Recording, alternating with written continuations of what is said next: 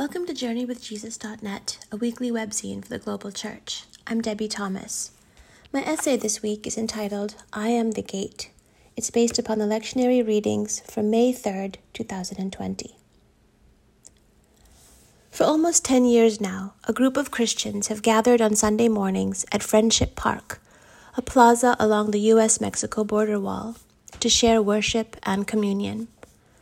I read about the gatherings this week in an article by Amy Frykholm, who visited the community last November.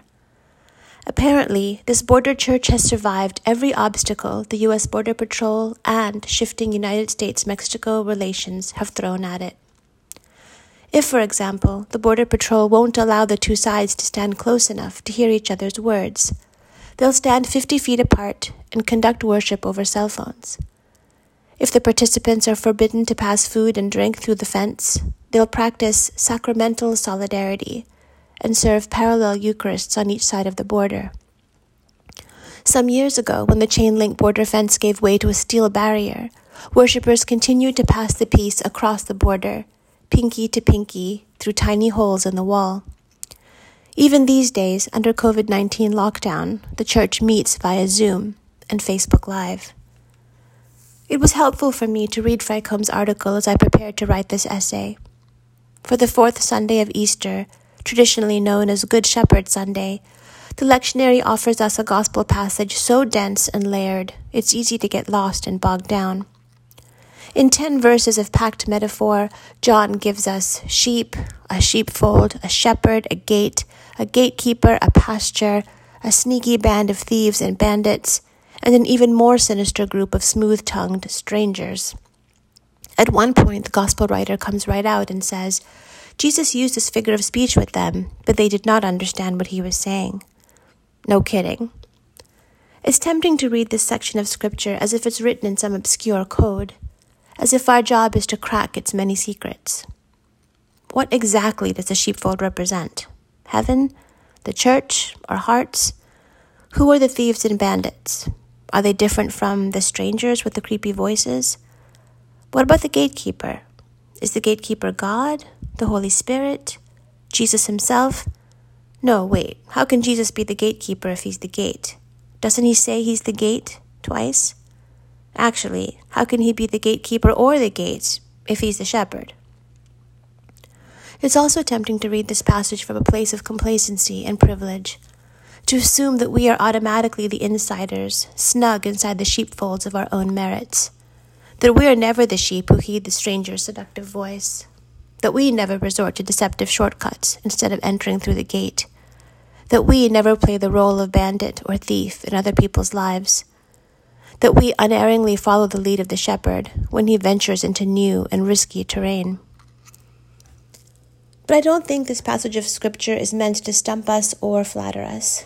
I think it's meant to reveal Jesus to us.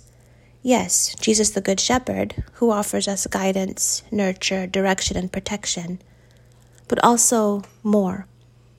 For me, a particular revelation of Jesus happened when I thought about the metaphors in this gospel passage alongside Frykholm's article about the tenacious little border church between the United States and Mexico. Suddenly, as I imagined eager, loving hands reaching through small gaps in a cold steel barrier, as I pictured the insistent sharing of song, prayer, bread, and wine across a bleak, intractable border, the resonance of Jesus' metaphor hit me full force. I am the gate. Not, I am the wall, the barrier, the enclosure, the dividing line. Not, I am that which separates, isolates, segregates, and incarcerates. I am the gate, the door, the opening, the passageway, the place where freedom begins. Needless to say, most of us, left to ourselves, don't associate gates with freedom. We think of bars and locks and alarms and enclosures. We imagine toddler gates, maybe, or puppy training gates, prison gates, and gated communities. But what if Jesus is a different kind of gate? A gate that opens out instead of closing in. Not the barrier itself, but the aperture in it. A place of release, movement, spaciousness, liberty. I am the gate. Whoever enters by me will be saved and will come in and go out and find pasture. I know that this chapter of John's Gospel has been interpreted in ways that harm people. I grew up hearing it as an exclusivist, supersessionist text, all about who is in and who is out when it comes to God and God's flock. For years, I read it as biblical proof that Jesus won't love or save people who don't look, act, think, believe, pray, love, or worship in the same ways I do. But in fact, this passage at its heart is not about scarcity at all. It's not about the stinginess of God, and it's not about the self-protective walls we like to build and hide behind. Remember, Jesus is the gate. We're not. Gatekeeping is not our job. It's about life that pushes across formidable boundaries, life that flourishes in precarious places, life that never denies the real threat of thieves, bandits, and strangers, and yet holds out the possibility of pasture, nourishment, protection, and rest. Life that perseveres and maybe even thrives in the valley of the shadow of death. Life that reaches through any opening it can find, however small, however fragile, however tenuous, and insists on generous self-giving. This is my body, given for you. Take and eat. Some historians argue that shepherds in Jesus' day often place themselves across the openings of their sheepfolds during times of danger, literally offering up their bodies for their flocks. Jesus as shepherd, Jesus as gate, Jesus as sacrificial lamb slain for us. Maybe the questions we need to ask about this passage are not code-breaking questions.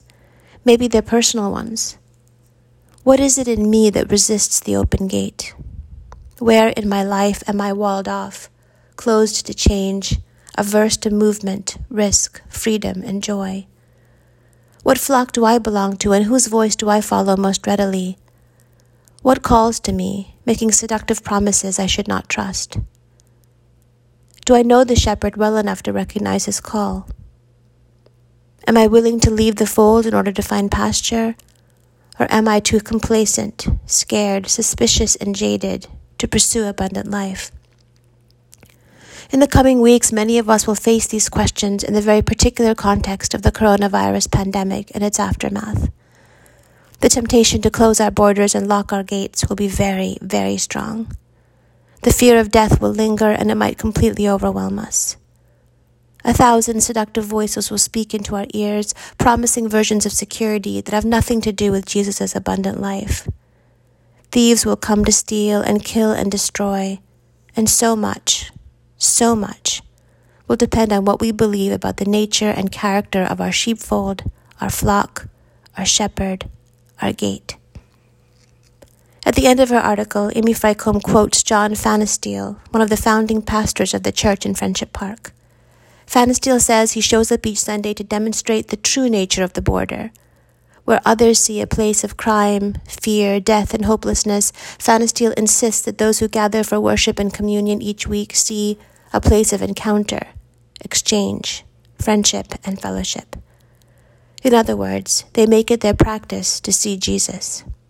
Jesus the gate, unlocked, wide open, inviting, free. May we have eyes to see him too. For books this week, Dan reviews Greek to Me, Adventures of the Comma Queen by Mary Norris. When I found Greek to Me at our public library, it was an automatic read, based upon how much I enjoyed Mary Norris's earlier memoir called Between You and Me, Confessions of a Comma Queen. In that earlier volume, Norris describes how she worked a number of jobs before she found her true calling. She was a foot checker at a swimming pool, a milk truck driver, a cheese factory worker, a dishwasher, and a cashier. But in 1978, she was hired at the New Yorker magazine for an entry-level position. That was more than 35 years ago, she reminisces, and I have never seriously considered doing anything else. But if copy editing was her calling, Greek has always been her love. Norris is wise, winsome, and flat-out funny. She once referred to herself as a pencil prima donna. Consider the first page of this newest memoir about how she became a lover of all things Greek. Quote, I don't know what gave me the idea that I was good at foreign languages. I was an indifferent student of French in high school, though I longed to study at the Sorbonne instead of on the banks of the Cuyahoga. She grew up in Cleveland. For about 40 years now, Norris has made studying the Greek language, history, and culture a passionate avocation. As an alphabetophile, she traces the history of writing back to 11th century BC Phoenicia. There are the obvious forays into Greek mythology and tragedy. She describes her struggles to learn this dead language that is still very much alive, and laughs at her many mistakes. She once asked a street vendor for a donkey instead of some yogurt. At Easter, she mixed up her adverbs, and instead of repeating the liturgical affirmation, "Christ is risen indeed," she said, "Really? He is?" Much of this memoir reads like a travelogue. Norris has traveled extensively in Greece across the last 4 decades, and thus her reflections on her experiences in Orthodox monasteries, the Parthenon and its replica in Nashville, the Baths of Aphrodite, etc. Her book made me want to go to Greece. For movies this week, Dan reviews Building the Great Cathedrals. In the year 1144, in what is now a suburb of Paris, the magnificent Basilica of Saint-Denis opened its doors. In doing so, it signaled the emergence of Gothic architecture and ignited a sort of civic competition in all of Europe for who could build the biggest and the best. For the average citizen back then, who lived a dark, dirty, and drab existence, in an age when few people could read and write, to walk into a sacred space of this scale and magnitude, with its colored light of stained glass windows, must have been a truly otherworldly experience. How did they make these medieval megastructures of stone and glass, the engineering innovations of flying buttresses and vaulted ceilings with only hand tools and human labor? Why did some of them collapse? In this 1-hour documentary, a team of engineers, architects, art historians, and computer scientists searches the naves, bays, and bell towers for clues. Nova investigates the architectural secrets that the cathedral builders used to erect their towering, glass-filled walls, and reveals the hidden formulas drawn from the Bible that drove medieval builders ever upward. I watched this movie from the PBS Nova website. And finally, for poetry, on this 4th Sunday of Easter, The Peace of Wild Things by Wendell Berry. When despair for the world grows in me, and I wake in the night at the least sound, in fear of what my life and my children's lives may be, I go and lie down where the wood drake rests in its beauty on the water, and the great heron feeds. I come into the peace of wild things, who do not tax their lives with forethought of grief. I come into the presence of still water, and I feel above me the day-blind stars waiting with their light.